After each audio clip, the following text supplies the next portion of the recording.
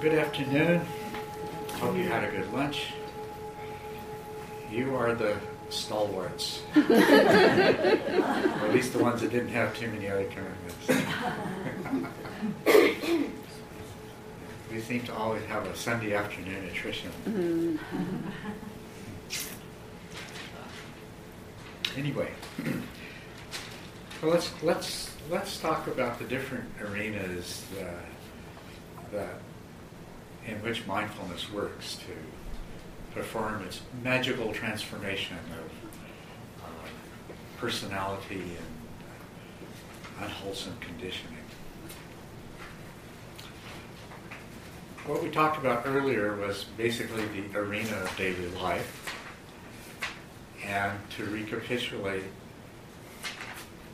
when you have mindfulness in daily life, there's two beneficial results. One is that by being mindful in various circumstances as they arise, you are aware of more choices, more options, you have more control over your emotions and your behaviors, and therefore you can improve the quality of your reaction to a particular event. And then secondly, to the degree that you have persistent mindfulness and you hold what's taking place in awareness and you direct attention to aspects of it as appropriate, that's what mindfulness means. Awareness is functioning and as a result attention is being used appropriately.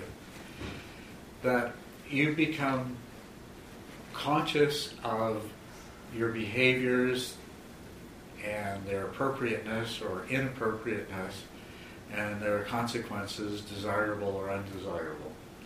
And holding this in your awareness and paying attention to it as appropriate has the result that positive patterns of behavior are reinforced and negative patterns of behavior begin to be, the habitual force behind them becomes weakened, and an internal programming starts to take place so that you're less likely to engage in those emotional reactions and behaviors in the future.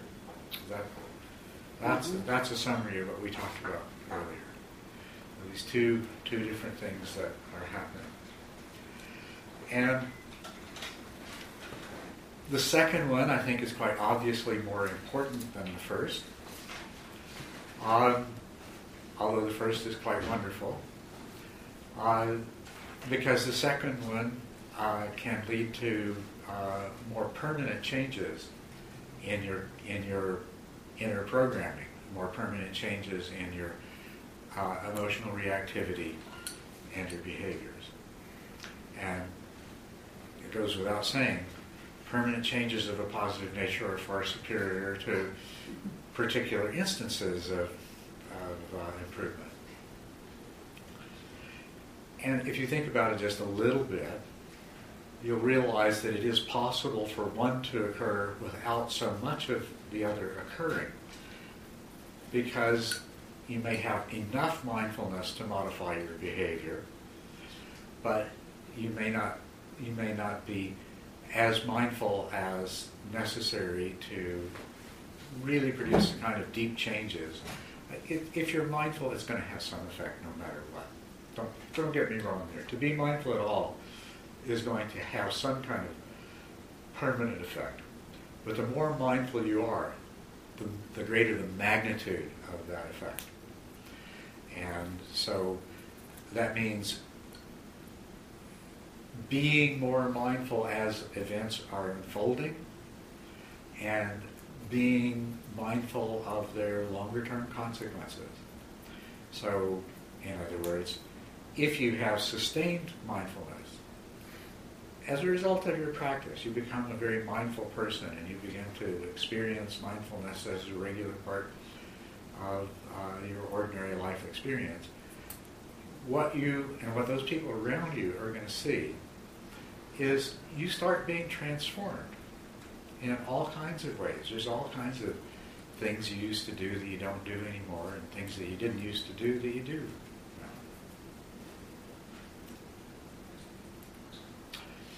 And that's why it seems like mindfulness is magic, because you're just meditating and you're just trying to be mindful as you can in your daily life, and without quite knowing exactly why, you seem to be changing. So that's the winner, you know.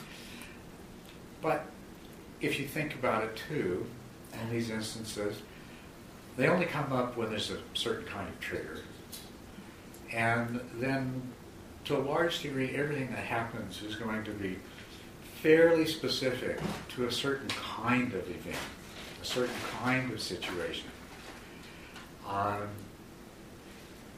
After all, the same thing can happen in two different situations, and in one situation, it always pushes one of your buttons. But in other situations, it doesn't. So it's situational dependent, and it's dependent upon triggers to bringing it up. And then, of course, the other thing about it is that you've got to be capable of being mindful when this is happening. So, to maximize the effectiveness, you have to practice being mindful when it's easy. Because it's hard to be mindful when some really disturbing event comes. When some major button of yours is pushed, it gets to be really hard to stay mindful. As a matter of fact, most of the time you're not even going to remember that you should have been mindful until way after things have happened. So to have this kind of benefit take place, you need to practice mindfulness as much as possible when it's easy to. So practice mindfulness when it's easy. Practice mindfulness in meditation and practice mindfulness off the cushion when it's easy.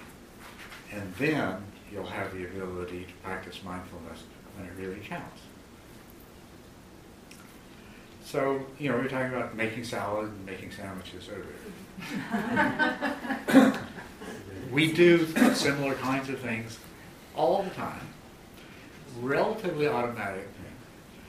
And for sure, anytime you're lost in thought about something else, you're not being very mindful. We can take that as absolutely a given. So the very first step in being mindful in daily life is, to train yourself to be mindful in daily life, is to try, whenever you're making a salad or sandwiches or driving a car or things like that, to remember to just be really present and not get lost in all of your thoughts and fantasies. And what you'll probably find is that at first this is giving up something that you're very attached to for a variety of reasons. We tend to think the present is boring and that our imaginations and fantasies and projections and memories are more interesting. And you have to get past that perception to be able to be in the present enough to discover that it's not really true. And the other thing is that you will probably find you have this sense that, well, I'm doing important stuff when I'm thinking about these other things. Yeah. The stuff that I'm thinking about when I make salad it's stuff that has to be thought about. You say that's not true? It's important. Well, what you will discover as you begin practicing mindfulness and you encounter this urge to think about those things, and if rather than just allowing yourself to get lost in those, you just mindfully observe these thoughts coming up and are aware of what they're about and what their nature is, you'll begin to realize that I've already thought about this a dozen times. Thinking about it one more time isn't going to make any difference. Or you find you're worrying about something that might happen, but based on past experience, it isn't going to. So one of the things that will stand in your way is feeling like all this thinking that you traditionally do is important. And one of the things that mindfulness will help you to realize is that a small part of it is. 5%, 10%, some small part of it is genuinely useful and valuable, no doubt about it. But we do way more of it than really is worthwhile. The other thing that you might notice, you might have already noticed this, but as you become more mindful, you're for sure going to notice, is that a lot of times let's call them solutions to the problems, but it encompasses more than that. But a lot of times the solutions to the problems emerge into consciousness when you're not thinking about it, when you're not mulling it over. And what this reveals to you is that those unconscious parts of your mind keep working on the problems or the plans or the situations, even when you're doing something, even when they're not conscious of it all, and you're doing something else. Now, I've discovered something really interesting about this. Trying to write this book that I'm working on, really have trouble trying to express something. I know exactly what I want to say. I write it out. It takes a 2-page paragraph with 14-line sentences, lots of adjectives and thousands of prepositions. And then the fellow I'm working with edits it down to a phrase that he tacks on at the end of another sentence.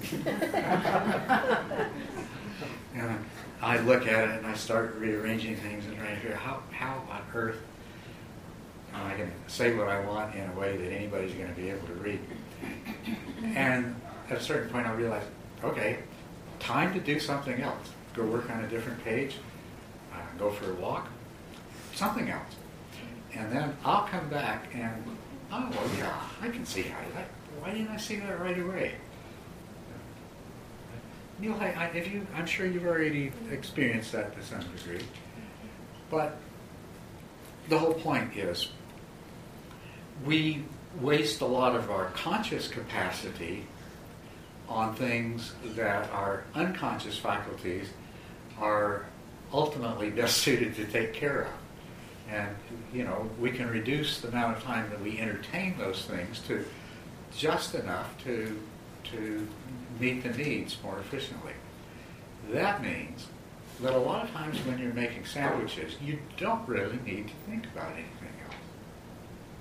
Or when you're driving a car, or when you're walking to the photocopier, or, I don't know what you do in your life, but you can think of 1,000 instances.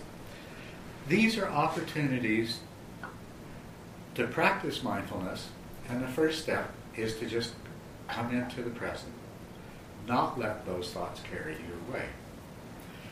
And, of course, the physical sensations that are arising and passing away, microsecond by microsecond, are in the present. Your body, physical sensations, it is the quickest, most certain way to bring yourself into the present. Right?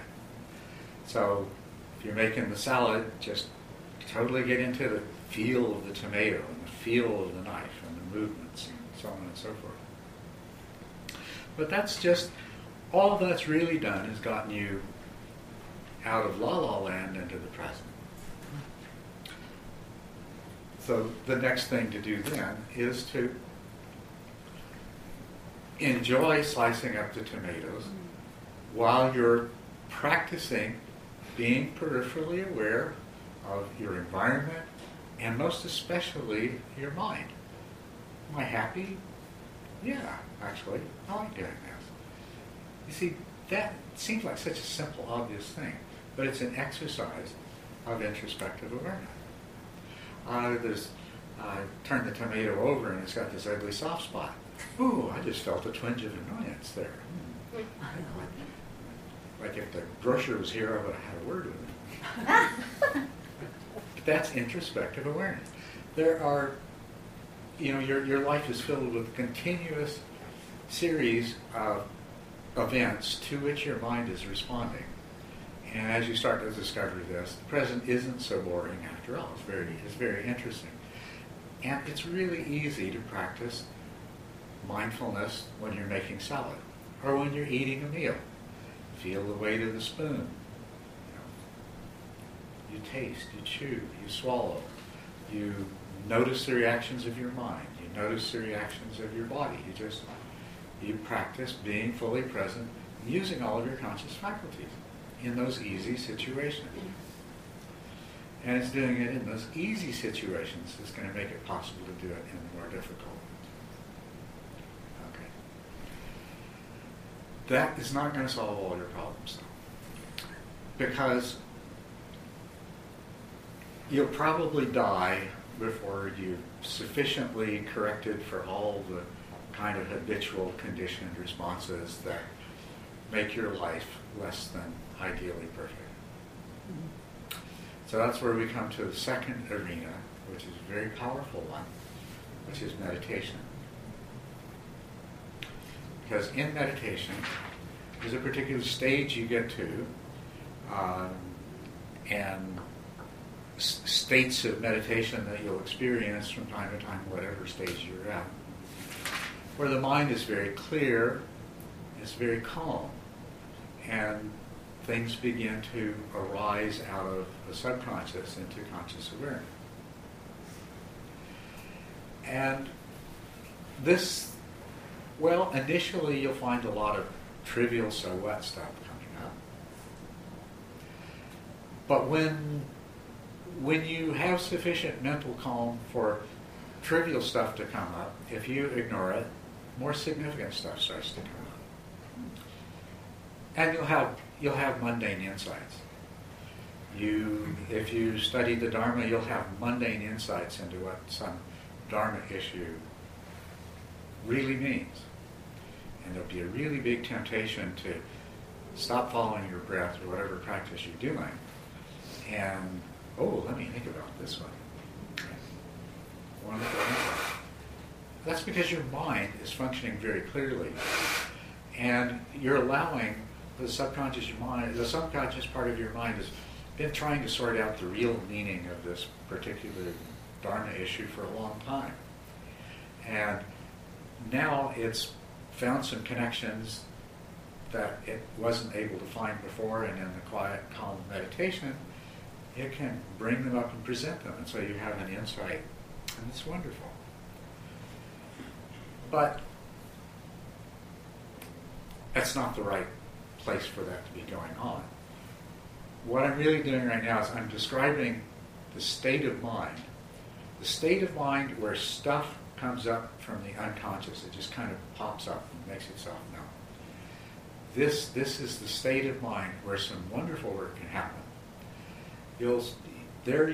This state of mind provides an opportunity for some of your deep unconscious conditioning and the past events and the associated emotions and things like that to start coming up. Very often, it'll first begin to come up as emotions that you won't even know why you're feeling. You feel anxiety, or you feel sad, or you feel fear, but you don't know why. There's no reason at all. Nothing that you're aware of. If you are just with those emotions and let them be there, and let them become as strong as they want to, then having given them that welcome and acceptance will allow whatever it is that's behind those emotions to start to come up. And it'll take two forms. You'll have memories of actual events, or you'll have imaginative visions that, whether you realize it or not, contain the emotional essence of some foundational event in your life that has molded who you are. And the same thing, if you can sit there and just accept that, if it's a memory, instead of reacting to it, and you're in the perfect position to recall a psychologically traumatic event without reacting emotionally to it, because you've already accepted the emotions and now the memory's coming up. And you can just look at it and accept it for what it is. You can hold it in consciousness. You can allow it to be there without judging and without reacting. If it's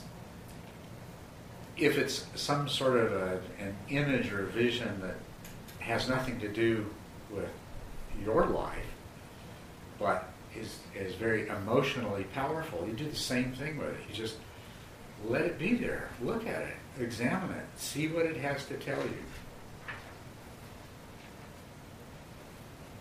And it's not about figuring anything out. It's just letting it be there and exposing it to the full power of your conscious awareness and attention. You do this when something's come up that's strong enough to keep you from staying with the meditation object. You stay with the meditation object and you just let it come up by itself. You don't direct attention to it till it's demanding the attention. If you direct the attention to it too soon, it'll run back and hide. It's shy. You know, I've been here your whole life and you haven't wanted to look at me. So you let it come out, and then when it's demanding your attention, when it keeps pulling your attention, then it's the time to go face to face with it, not confrontationally. Just be there. It has a right to be there. It has causes. You don't know what they are, but it's there for a reason. And just be with it, and allow yourself to accept it, explore it in a very accepting way.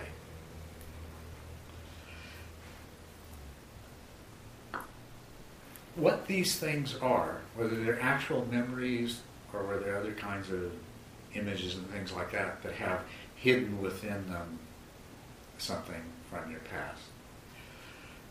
But they have played an important role in molding your personality and determining not just your reaction to some specific kind of event in some specific situation, but to a whole range of events and situations. So you see, they're coming from a much deeper level than the sort of things that come up in daily life. And all you have to do is let them be there. And some of them may have to come back a few times. And a lot of times it is not what you would describe as pleasant. You know, to sit with a feeling of anxiety that you don't know where it comes from for a while isn't pleasant. But it's definitely, you can do it, and it's not that hard to do, especially if you're in a meditative state, you're calm, you're peaceful. The important thing is an emotion is there, but you're comfortable, you're happy, you're safe, you know. So I can let this emotion be here. I don't have to react against it. I can just let it be here. It might not be pleasant, but it's not intolerable. And the same thing when memories and images come up. You are aware that, you know, hey, you know, I'm sitting here, I'm comfortable, I'm safe. That was a long time ago. I haven't thought of that in years. The person that did that to me, dead and gone. So I can let this be here. I can, you know, I can look at it. I can be objective, non-judgmental, non-reactive. Those are all words you've heard in connection with mindfulness practice. Okay? What holding this in consciousness does is it communicates to those deep subconscious parts of your psyche very important information. It communicates precisely those things that you are aware of. So if you're aware that you're not threatened by something that happened in the past, that's communicating. If you are aware that the circumstances in which that happened no longer exist, that's communicating. If you are aware that the 7-year-old child they happen to doesn't exist anymore, you're a 42-year-old adult or whatever it is. If you're aware of that, that gets communicated. And that changes those things that have been there in the background, affecting and altering your behaviors for all of these many years. And it has a very widespread impact on your mind and on your behavior. It's not, as I say, it's not like it's limited to a specific kind of response to a specific kind of situation. These are those deep formative things. If you've been a person who tends to have low self-esteem, your low self-esteem came from somewhere, but it's manifesting in 1,000 different ways. And you could, like trimming the leaves and branches off, you could deal with every single instance in which your low self-esteem is a problem to you. But it sure take a long time. It wouldn't be very effective. But if you can get down to the root of where your low self-esteem came from, and if you can see that in a totally different way, if you can understand it, if you can put it in the perspective of the person that you've since become, the genuine capabilities that you do have, then it loses that power that it once had. See what I mean? This is called purification of the mind in the traditional Buddhist literature. In meditation, you go through a process of purification. It often involves unpleasant emotions and unpleasant memories and unpleasant visions. But if you approach them in the right way, if you don't hide from them, if you don't try to push them away, it allows your mind to become purified of these things once and for all, and to begin a process of deep, intuitive reorganization of how you perceive yourself and how you perceive the world that is going to change the way you are. Now, if anything sounds more like magic than that, I'd like to point out. And this purification of mind actually has to happen as a part of the Dharma process. Because until you've managed to work through these things, there are going to be obstacles to your practice. There are going to be obstacles to your meditation. They're going to stand in the way of insight. So, on the one hand, it's a wonderful way to have some powerful psychotherapy done to you and make your life better. On the other hand, it's an unavoidable part of the process to truly reach the goal that you would like to achieve. You're going to have to do this sooner or later anyway. There's no better place to do it than in meditation. Any comments? Yeah. What would be even more magical for me, for my thinking, would be if by transforming or healing these patterns, if it would have an impact, say, on the family or the community or the society at large. Do you think that does happen? Oh, absolutely. It certainly does. And I've seen it and been told many times how people who have started practicing and have practiced effectively, they change and their relationships improve. The interactions with their family, with the people they work with, they become a kind of person that has a positive, much more positive effect on everyone and everything around them. In terms of the impact on society too, one of the things that a lot of people have, you may have grown up in a religious environment that left you with a lot of not especially functional ideas about good and bad, and sin and right and wrong, and your self-worth.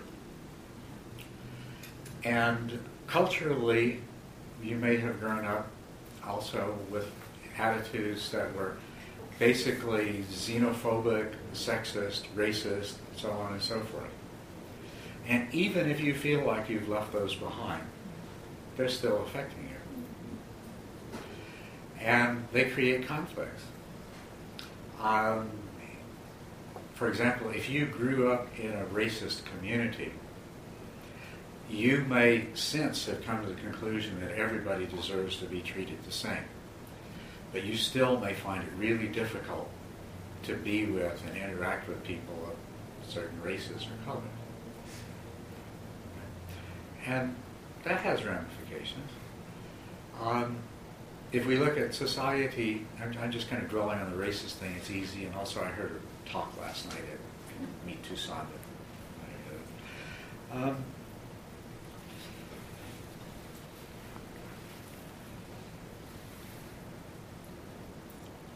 In this country, a lot of people have grown up in communities where racism was really strong.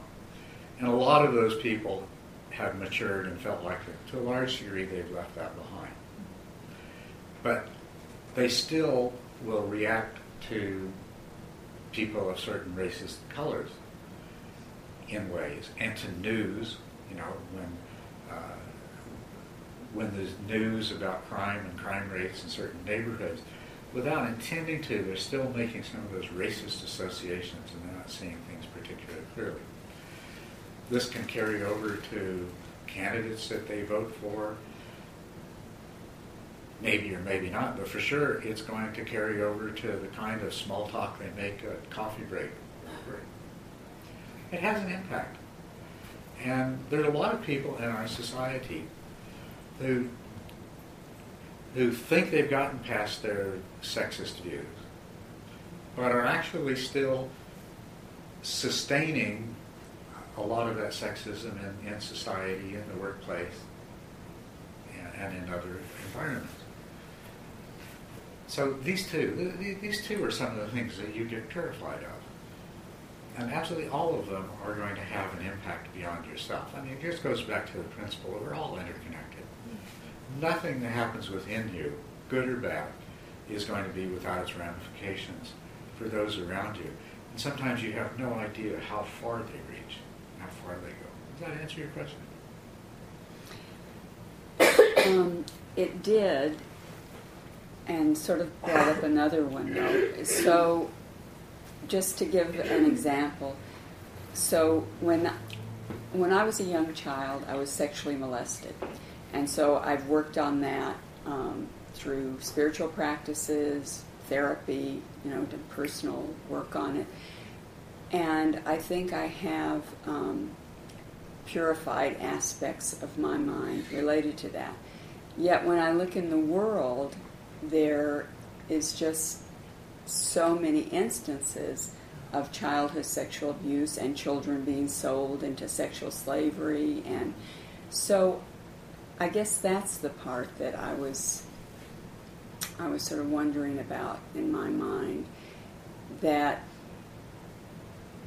for thousands and thousands of years, spiritual practices and meditation practices are being taught, yet there seems to be so much in the world that is still seriously violent toward others. And I'm just wondering, I would, when I said that it would be more magical for me, it would be more magical if these sort of individual or even communal practices really vibrated out into the world in a bigger sense. Well, that's something that, I agree. I'd like to see that happen. And we've talked here a number of times about making some kind of larger change in society. Something beyond just changing yourself. and how best to do that. And I don't have answers yet, but I think about it a lot. And I've read some interesting books that I'd be happy to recommend to people here. One new book that I'm reading, it's actually quite good. I saw it was in the library here. It's Money, Sex, Karma, War, I think is the name of it. Anyway, it's by David Loy, and it's very good. And then there's another one that I read recently called The New Social Face of Buddhism. And these are things that are pointing in the direction of how we can take the things that we learn in our own practice and use them on a larger scale to benefit a larger number of people. But mindfulness, your practice of mindfulness is going to have impacts on other people. And then hopefully we'll find a way to amplify that, discover a whole new domain of the magic of mindfulness. I'm ready for it. I'm ready for it too. I've got this far. I've seen very clearly that all of the principles that apply to the Dharma practice of an individual apply just as well to a cultural group of any size, including a nation. So, Dharma practitioners collectively as a Dharma group can operate with exactly the same principles they do as an individual collectively. And if we could somehow or another reach the level where whole nations do this,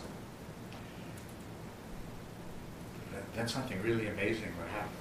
And this is connected with realizing that consciousness permeates every level of reality. So, therefore, what that tells me is that these same principles are universally applicable at many different levels.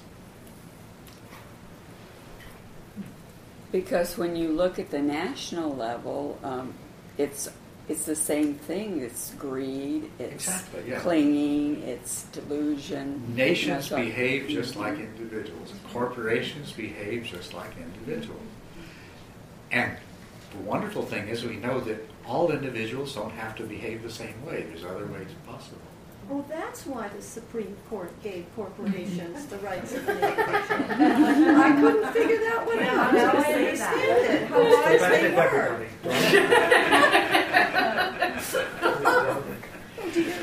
It was so that we could recognize this and recognize that that's a level of organization to which we can apply the Dharma and make some larger scale changes than we can in our individual lives. But the thing that I found really interesting is that Supreme Court decision has extremely harmful ramifications, but there is an element of truth in it that's really quite profound. That corporations are quite comparable to individual people in so many ways.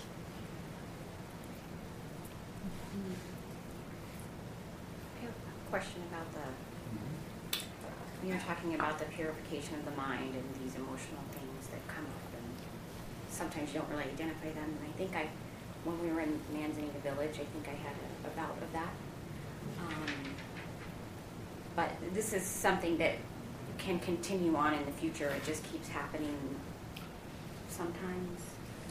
Yeah, it will continue to happen until you've gotten rid of all the stuff you need to get rid of. Mm-hmm. Yeah.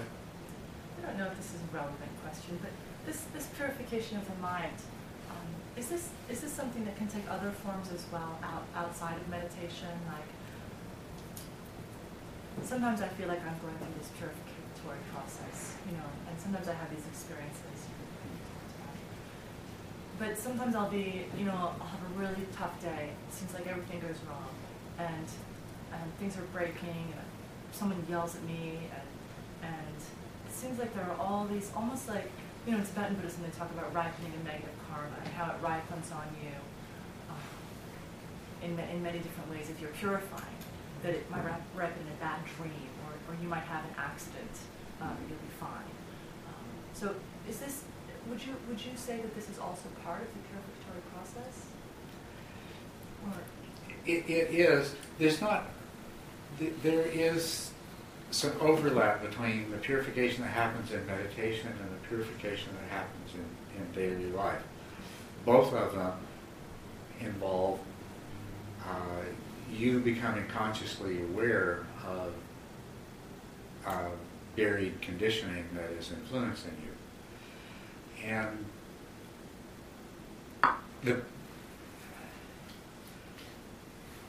the thing is, if you're mindful and it happens in daily life, really good work gets done. Yeah. But if you're not, you just either reinforce those same old bad habits or you bury them. Yeah, and this is the same in Tibetan Buddhism. That I'm sure you noticed that if you relate to it in a way that's wholesome, then it does purify. And if you relate to it in a way which is just linked back to that the causes of that negativity, then it reinforces it. So that's right. So, but you would say that if you can be mindful and conscious of what's happening and how you're feeling without necessarily being reactive, then it would be part of the purification. And both of these processes, ideally, they would, if they take place side by side on the cushion and off, then the process of purification will be completed much more quickly. Oh, great! That's wonderful to hear. Yeah. So just to clarify on that then, in everyday life, the emotions will come up in the same way as they do in meditation at certain stages the conditions are right. But are you also saying that it may take physical form too, and that it's worth us recognizing that? What do you mean by physical function? So the purification process, which in meditation is an emotional, mental one, may take a physical form. Like a car running into your car. Or a sickness, or a... No, it's your reaction to it. A car can run into your car and you react in a particular way. The process of purification doesn't cause somebody else to run into your car. But if you have mindfulness, somebody running into your car can become an opportunity for purification. If you see what reactions you have and you understand them clearly, and they're everything from wanting to kill the other driver to trying to figure out how you can scam the insurance company and make enough money to retire. These are both unwholesome reactions, and you could either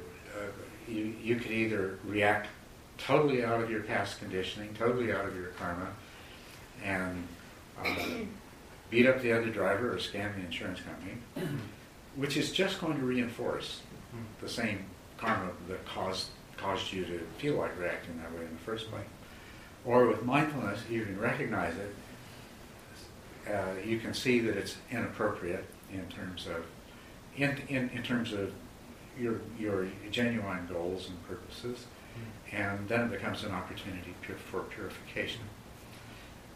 But in no way can your karma cause somebody else to drive into you. Yeah, that wasn't going to be my example because that gets complicated. My example was more going to be a headache or some kind of illness. Okay.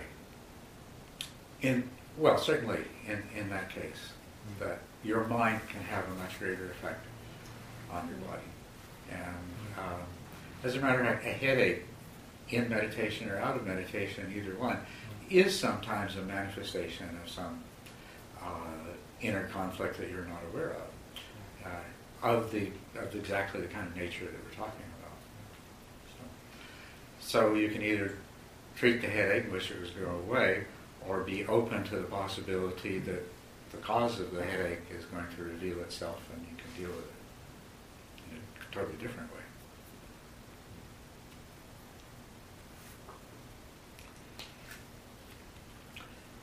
So the idea of this purification I hope that's all clear to you now. But let me just summarize it. We go around with a massive amount of unconscious conditioning that predisposes us to react and behave in particular ways. Right? And a lot of the time, the way we react is not wholesome and not good for us. When you can be mindful of that and of all of its ramifications, the process of being mindful gives those deep unconscious processes an opportunity to reprogram, with the result that your reactions and your behaviors change. That's the summary right there. Right? Got it? Pretty clear, pretty simple. Now, this is actually what Dharma is about. Now, one person is prone to violence due to their conditioning, and another person is prone to insecurity, maybe even being a victim due to their conditioning. All of our acquired conditioning, which is what we've been talking about so far, is highly individualistic. It's different for every one of us. For any one of us, it causes us to see things in a particular way and react to them in a particular way. But it's more or less unique to us. More or less, there's other people like us that also perceive things in the same way for the same reason and react to them in the same way for the same reason. But it's an acquired conditioning. But in the same way that that conditioning causes us to perceive things in a particular way and react in a particular way, there is an innate predisposition that we have to see things in a particular way and to react to them in a particular way. And that's what the Dharma is about. And that's the ultimate magic of mindfulness, is that exactly the same process applies there. The innate predisposition that we all have is to fabricate an ego self and cling to that as me and mine. And we also have this inherent sense that we are a separate, single, enduring entity. And of course these two things are often quite mixed up with each other. And we also have a predisposition to assume that the way we perceive things is the way they really are. Even though over and over again we find out that different people see things differently, it doesn't really shake that deep intuitive conviction that, well, things are pretty much, I have an accurate view of reality. And it's amazing how many times we can realize that we were mistaken and still assume that we're right next time. Yeah? This sort of I guess, a moral from a Western or feminine viewpoint, but I'm in, the general question would be like, what is true? And then the specific question is, I've heard a Buddhist teacher say that even if a husband is battering a wife and there are these terrible things, that the woman should stay in the relationship because she should deepen her perception about how she's seeing what's going on and develop compassion. That's true. No, that's true.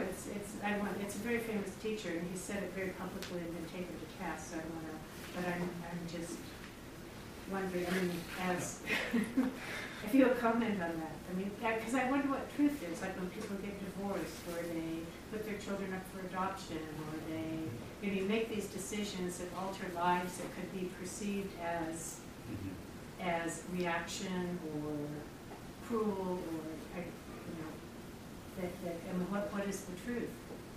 When you're applying these to knowing that if we dig deeper, we'll see we're reacting to something. I mean, I know that kind of know that, hear that, there's something underneath that is nothing underneath it, but when you're leading daily life, and those things happen, maybe just even for you, like what you would say about that. Well, I'd say something very different about that particular situation. But see, part of the problem is not only that we believe that we're right, we believe that there is a correct view. And we believe it's accessible to us. And even if we become convinced that it's not accessible to us, which rarely happens, but occasionally somebody, will come to the conclusion that, well, I'll never understand the way things really are. But they still believe there is a way things really are. And that is this very inherent predisposition that we have. There is a way things are.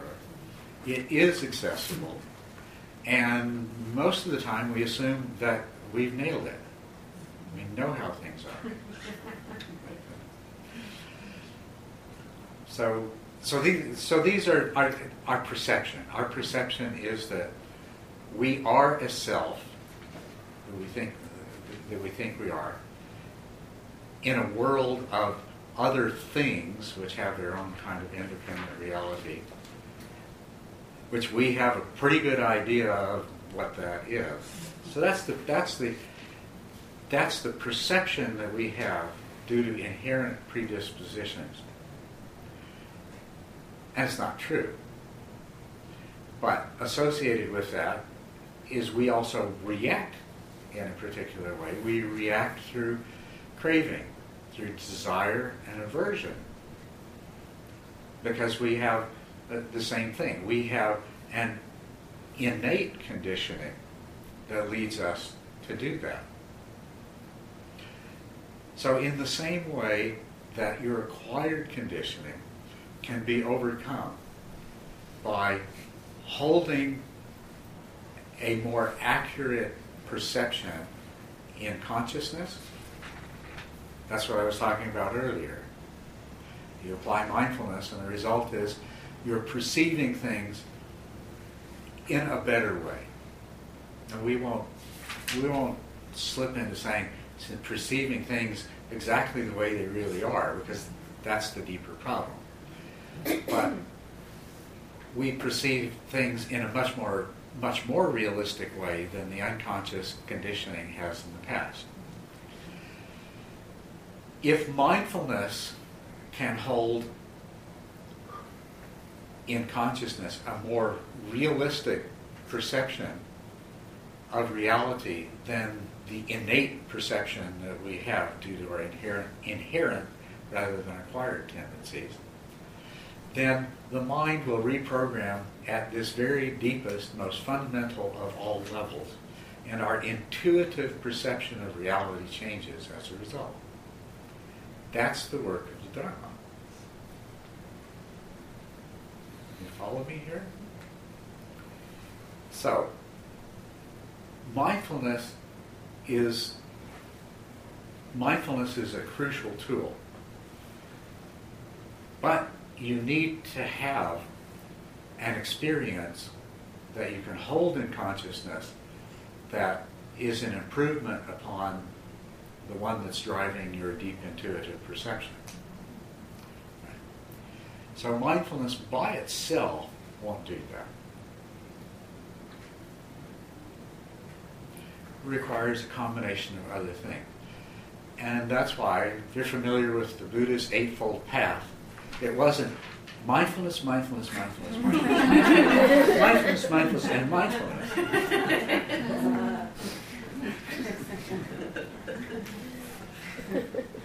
There are other things, and when they all come together in the right way, they allow you to have experiences that in which it becomes obvious that your intuitive view of things is not correct.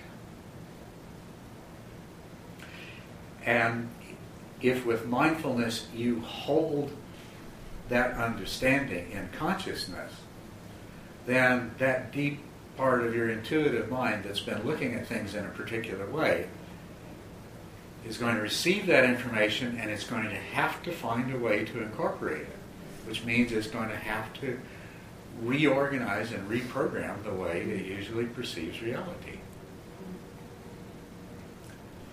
So these are insights. Insights are experiences that reveal that things are not the way they've always seemed to be. And people have insights, the Dharma insights. I'll use just these are insights into the three characteristics of impermanence, no self, and suffering. They're insights into emptiness, which is emptiness kind of overlaps impermanence and no self. It's the no selfness of everything else.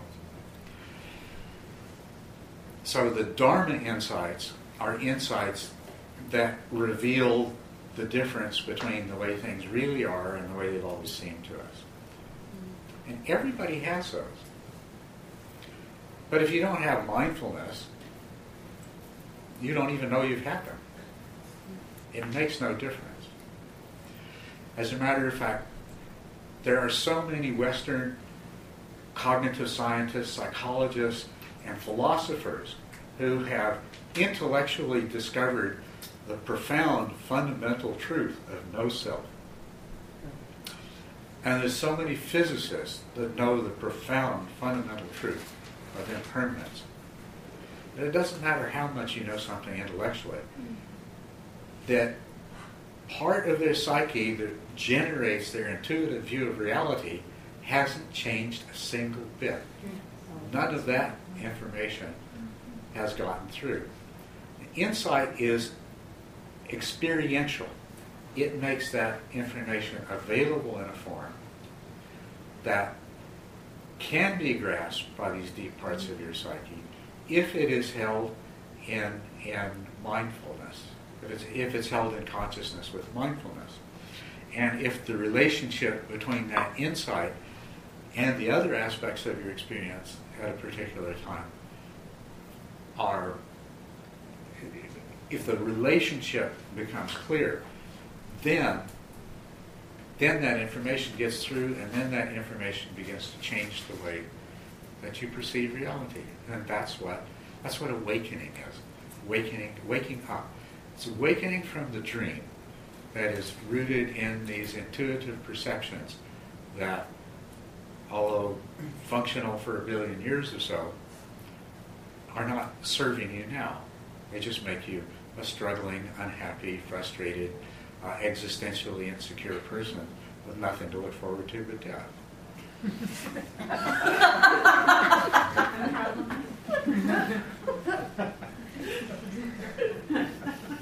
It's interesting you've been using the word intuitive, because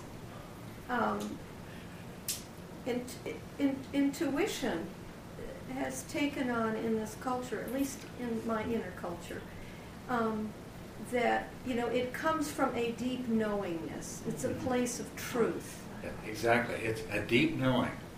That doesn't mean you don't know it. The knowing isn't always right. Yeah. It can be an erroneous knowing. Exactly. Yeah. That you just could swear, it comes from on high, and you experience it in here. Well, that's Yeah. Intuition is inner knowing that's not arrived at intellectually or through analysis or anything else. That's exactly what intuition is. Totally correct. It's just silly to assume that all of that knowing is 100% correct. Yes. I have 2 questions. One is the impermanence, no self, and suffering. What's like? No, but did you call it something? Is that like a concept or a precept or a thingamajig? Oh, those are called the 3 characteristics. Thank you. The tilakana. T means 3, and lakana characteristics. What are they? We said again. Impermanence, no self, suffering. Impermanence, no self, and suffering. Yeah. And you see, if you practice the Eightfold Path, which involves a certain amount of acquiring a certain amount of intellectual understanding to support everything else, it requires a lot of intentional, conscious behavior modification in order to become a virtuous person, which also will help to alter some of your conditioning. We'll get into that aspect of it. And then there's the meditation part of it. And the meditation process will make you far more prone to having experiences that reveal the truth. So, and the one that is often very easily arrived at is impermanence, which is really not a good translation, because it's not that things are impermanent, it's that there are no things. There's only flux, there's only process. Thingness is something that's projected by the mind on a chunk of process that's totally inseparable from the whole, and which is entirely in flux. There's no thingness in it. But in meditation, there are a variety of experiences that will reveal that your intuitive perception of things that, while they may pass away, seem to be enduring for periods of time. That's really not what they are. And that's if you refine attentional stability, and if you refine the conscious power of your mind and you're practicing meditation, in the process of watching your breath, there's several different kinds of experiences that will arise that will reveal to you that there are no things, there's only flux. Likewise, just while watching your breath, there will be experiences where you'll catch the mind in the act of constructing reality out of this flux. And when that happens, then what's revealed is emptiness, that things are not what they appear, they are only what our mind projects them as being. And in the course of meditation, there will be a large variety of different kinds of experiences that keep pointing towards the fact that there isn't one of me. There's no permanence or enduring quality to me. And that indeed there is an interconnectedness that completely transcends all of this illusion of separateness. When that information first starts to trickle down to the part of your psyche that says, nope, you're real, the world's real, it doesn't fit. And it's very disturbing. If this is the only thing that's happened, then you will discover the third characteristic. You will have insight into suffering. Because what will happen is, at some deep level that you can't see directly, your mind is discovering that the way it's always looked at things is really the cause of its suffering. It doesn't yet have a different way of looking at things. And so it creates anxiety, depression, feeling of meaninglessness, nihilistic tendencies, despair. Your whole life seems meaningless, pointless, things like that. That's one way that you can have, that's one way that this can unfold. But the way that I try to teach people is one in which you'll get really solid with the idea that the self is not real first. then when you realize the impermanence of things, it's not so traumatic. The other thing is if you practice in such a way that over and over again you've discovered that my suffering is coming from inside, my joy is coming from inside, I can experience joy, I can experience happiness independently of the world, then deep down inside, when part of you starts to discover that the world just ain't what you thought it was, you don't mind as much. It doesn't bother you. It's like, oh, yeah, okay, well, I guess I just won't cling to things the way I used to. You see? But these experiences that arise in meditation produce the insights. The insights are the realization that things aren't permanent the way they appear to be. Things aren't things the way they appear to be. That I'm not the self that I appear to be. And of course, that suffering comes from clinging to these illusions. And that another really important insight is just a simple one that true happiness is the absence of suffering. Which is something a lot of times totally escapes us because we equate happiness with this response that we have to getting something or having something that we want. But that's not real happiness. Real happiness, true happiness, transcendent happiness is the total absence of suffering. And that's a profound insight. When you have that insight, you lose so much of the compulsion to chase after pleasure. It doesn't stop you from enjoying the pleasure that presents itself. As a matter of fact, you can enjoy it much more totally because you're not going to be clinging to it. You're not going to be suffering from the knowledge that it's not going to last and you can't hold on to it. You're just going to be with it when it's there.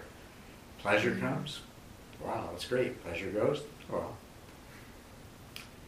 So this is the insight into dukkha, the insight into the characteristic. We call it suffering, but it's dukkha. The insight into dukkha is that dukkha comes from the mind. Dukkha comes from clinging to illusions. And that true happiness is the absence of dukkha. So when you have these insights, if you hold them in consciousness, then they will change the way your mind works at the deepest level. And as with the other, when we talked about the other mindfulness experiences changing acquired conditioning, it is magic, but it's not the kind of one shot of magic that all I have to do is see once that getting mad at my wife makes me miserable and I'll never do it again. It takes a little while for all the pieces to come together and for it to filter down and to reprogram sufficiently to make a permanent change in the way I see things and the way I behave. And the same thing is true of these other these insights. You may have the impression, for years I had the impression, that insight and awakening was going to be this, lightning bolt experience, that in an instant there's total transformation, that you're going to see the truth and in that moment be changed forever. You can have experiences that make really big changes, but it's a process and it's cumulative and it takes time. It takes a variety of different experiences to put enough information together to allow your psyche to reprogram appropriately. And there's you need to convince yourself. So if you have an experience in meditation where you catch the mind in the act of projecting reality, so you've seen emptiness, what you're going to have to do with that is you're going to have to see that it's really true over and over again in all kinds of other ways. Then it's going to make the change. Then it's going to render a transformation, a permanent transformation. So there is some point, and you may or may not know when it is, but there is some point where the old way of viewing things becomes the new way of viewing things. And that's the point where the worldling becomes a noble one. You've achieved the first stage of enlightenment when that happens. Your brain has been rewired, your mind works in a different way, and what comes in through your eyes and your ears is interpreted in a different way. It's interpreted in a way that is much closer to reality. This is just the beginning of the process. It continues past that. But it's the point of transformation. It's the stream entry. It's the first stage of awakening. But it won't happen. It won't happen unless you have the ability to, first of all, experience things that reveal that your way of saying things is not correct, and be able to hold them in consciousness in such a way that that information gets communicated where it needs to be communicated, to the part of your mind that's been making you see things in another way all this time. That make sense to you? Mm-hmm. Yeah. Yes?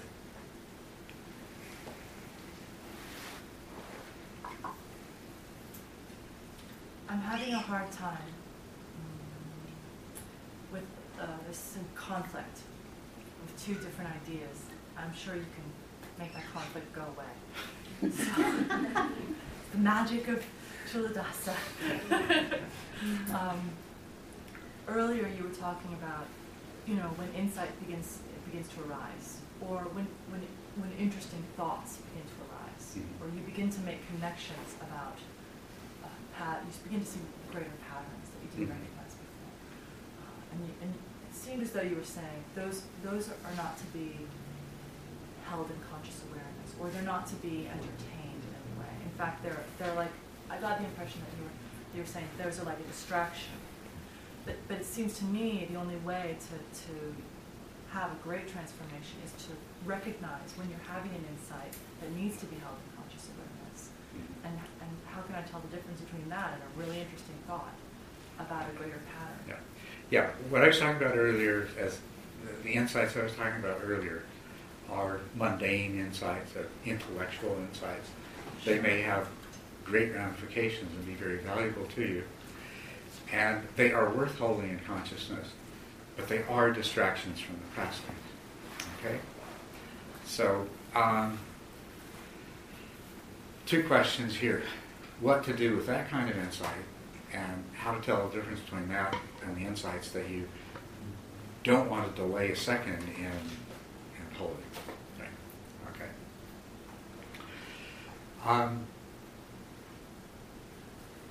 What you do with these, if you have one of these insights, the way that one person put it was you put it in your mental pocket for later.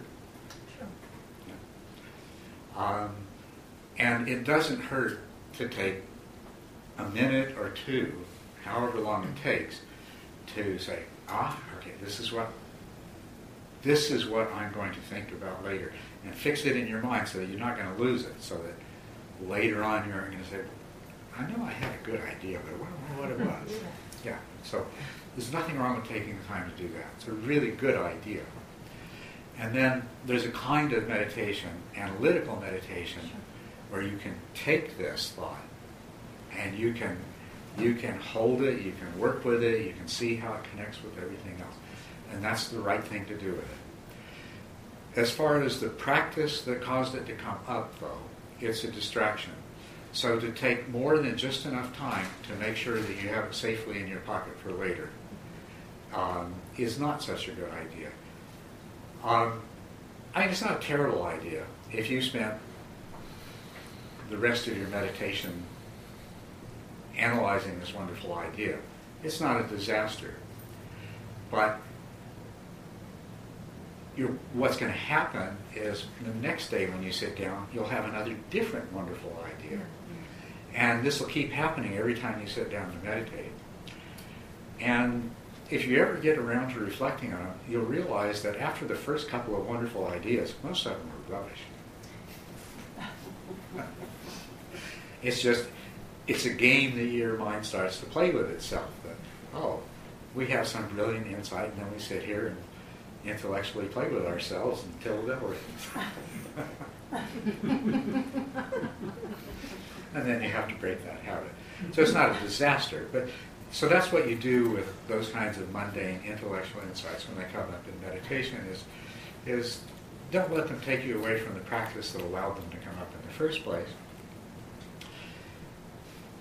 And more of them will come, but if you don't indulge in them, the ones that come in the future will also probably be valuable insights as well. Your mind won't start engaging in silliness. So that's what you do with those. How do you tell the difference? Well, part of how you tell the difference is, of the three components of the Eightfold Path, there's wisdom, virtue, and meditation.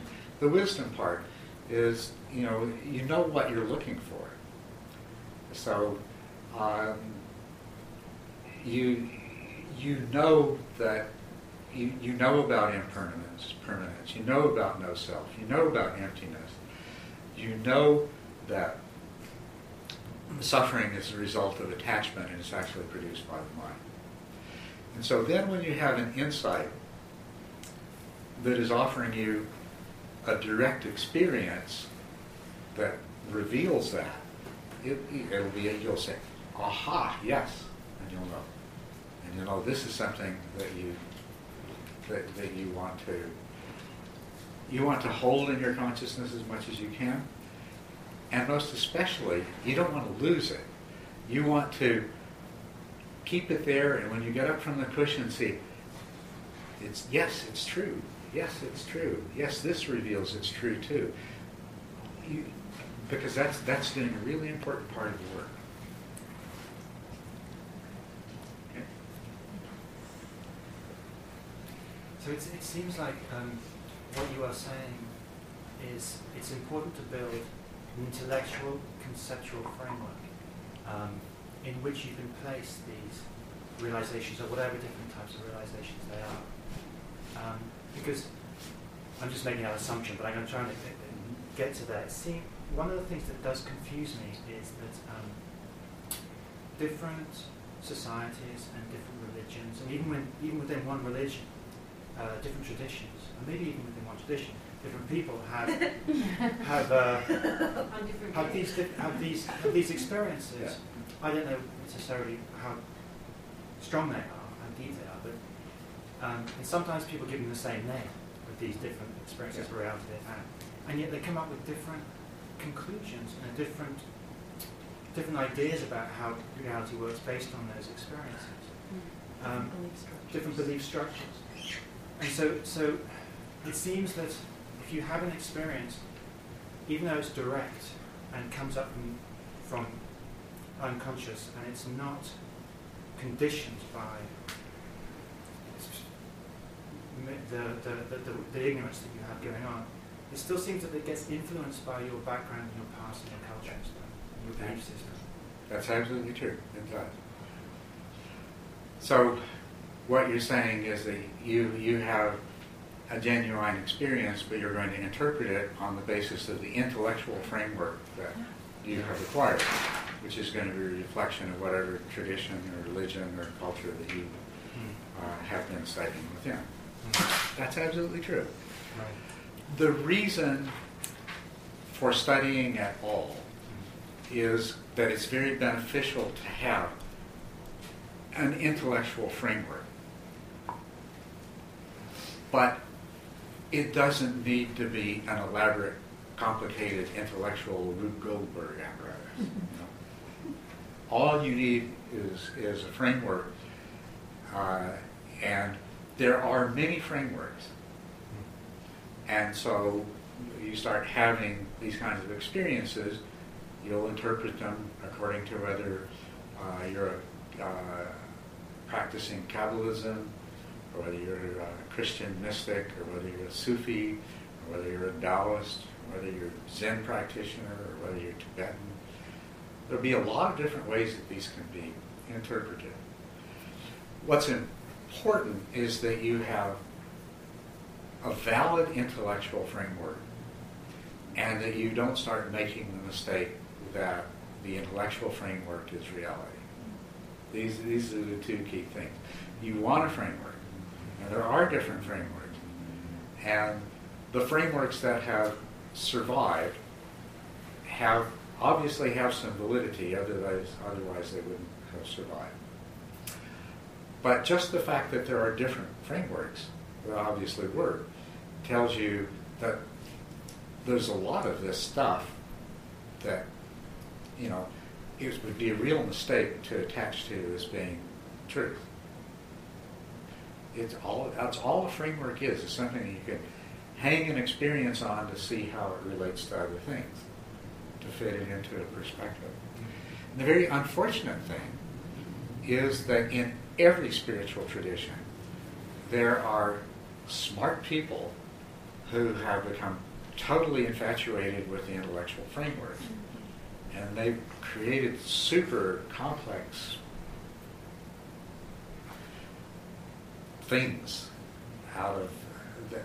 And those things are not going to help you. The skeleton way down deep underneath it all that's the part that you need. And if you try to bring all this other stuff, all this other philosophy and intellectual analysis and everything else to it, then you're running the risk of losing track of what the experience you had to offer. So, see, my feeling is that of all the different religions in the world, they're all approaching the same truth. They're all going up the same mountain, and it has only one peak. But the farther down the mountain you are, the farther apart you are from everybody else. And the higher up you are, the closer together everyone is as you're approaching that summit. So,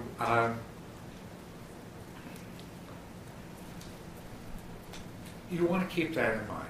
I feel like Buddhism provides an extremely effective, valuable framework that comes along with a very systematic practice that integrates very well with that framework. But as the Buddha said, you know, it's just a raft to get you to the other side. And you don't want to carry the raft with you. And especially you don't want to mistake the raft for the other side. It's just something to help you get there.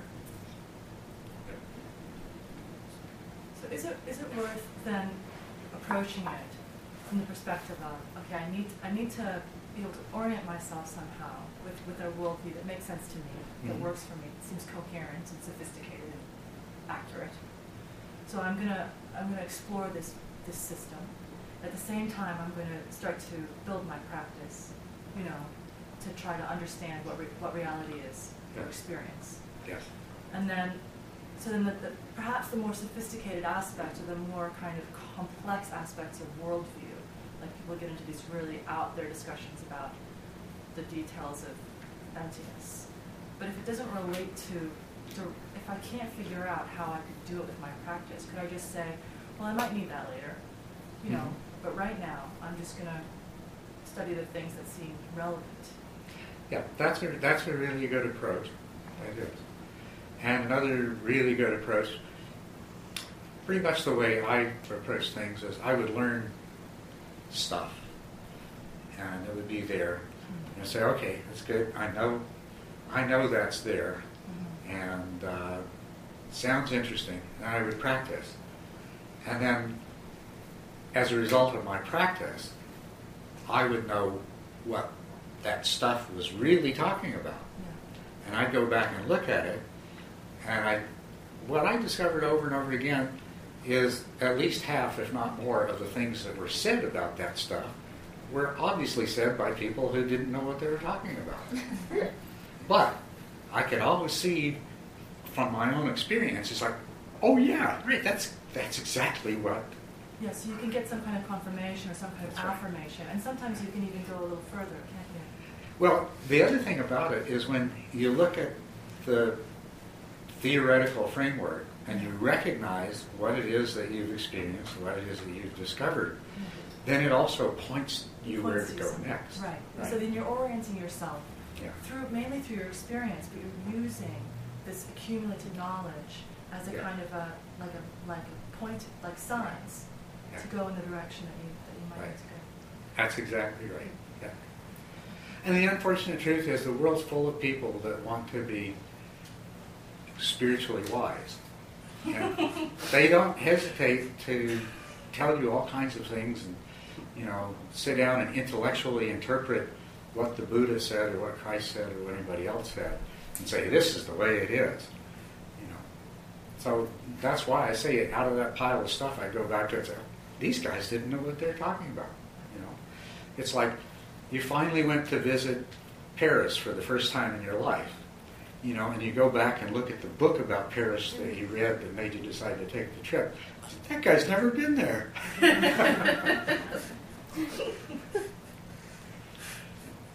Or he just didn't go, he didn't see the Paris he saw. Well, he certainly didn't see the Paris I saw. Yeah. Now there, like for example, I spent a lot of time studying what Bernadette Roberts had to say about. Bernadette Roberts is a Catholic nun, and she had both the profound experience of cessation of ego attachment, which marks stream entry in Buddhism, and the experience of no self, the dissolution of the inherent sense of self, which is the experience of an arhat or a Buddha. And it took me a long time because she saw a different Paris than I did. But I never had any doubt that she'd really been to Paris. And so I took the time and I made the effort to study it until I could recognize it. Well, yes, although she had a different experience of it and she described it in different terms, she'd been there too. But the real value of it is by the time I'd finished doing that, I knew more about Paris than I did from my own trip. I'd learned some new things. But when somebody's telling you that the Eiffel Tower is on the other side of Paris, and you know there's something wrong. So I'm going to apologize in advance for having not really fully thought this through yet, because I can tell I'm at the beginning of a process, but it's pulling at me, so I'm just going to give some voice to it. And this is related to the purification process that you were describing. And first and foremost, I just want to say it was beautiful to hear you talk about sitting with those memories and feelings that arise, and the extent to which you have the container that keeps you feeling safe and continues to allow you to have a perspective where you don't lose that sense of peace in the process. But what I'm aware of too is that, as a psychologist, that depending on the age at which some wounds occurred, for some people to kind of remember or re-experience is to literally disintegrate themselves to the point where they don't really have a container to process what you were describing. And I think traditionally, certainly in Western psychology, but correct me if this is not true, but my sense is even in the Buddhist tradition, often the teacher was, in a sense, like a person's therapist, in that there wasn't this idea that everyone was meant to do it alone, that You would go off into a cave, you'd have the visions or the experiences, and you'd come back, and in a sense there was a processing that would occur that's not so dissimilar from going to see a therapist when you're dealing with these feelings and experiences that arise. Yeah, that's true. And I go one step further and say there are some people, they'll reach a certain point and they really need to go see a therapist, not a meditation teacher. That even an enlightened being is not necessarily the right person to help people work through some things. And sometimes just regular Western psychotherapy can deal with it the best way. And I so appreciate you saying that, because I felt like yesterday there was sort of this paradigm forming where there was, I heard a couple of people, like, well, meditation, it's faster, or, there's this long line of people waiting outside the mindfulness booth and only one person waiting outside of the psychologist booth. And I really think ultimately there should be the booth that's both, that, incorporates both, because, for example, I have an article here right now from Jack Hornfeld where even senior meditators of 20 years, people such as him who brought really meditation to the mainstream, are in fact going to therapists themselves to deal with some of these deeper wounds. And this article is called "Even the Best Meditators Have Old Wounds to Heal" by Jack Hornfeld. So I appreciate your saying that, because as a therapist I've had people who have been in a meditation type practice for a long time that feel that they've failed, in a sense, by needing to come, as opposed to the idea that actually therapy can give you a fortification to even go further in your meditation practice, and vice versa. Right. Thank you. I feel so much better. But, that's my attachment. With regard to that cartoon, most people don't need psychotherapy. Meditation will take care of their needs. But how big is most? Right. There's a lot of people that do. Not only that, having been involved in Dharma and Dharma groups for about 40 years now, nothing personal for any of you, but meditation and Dharma groups attract a much higher percentage of seriously troubled people than do bowling leagues.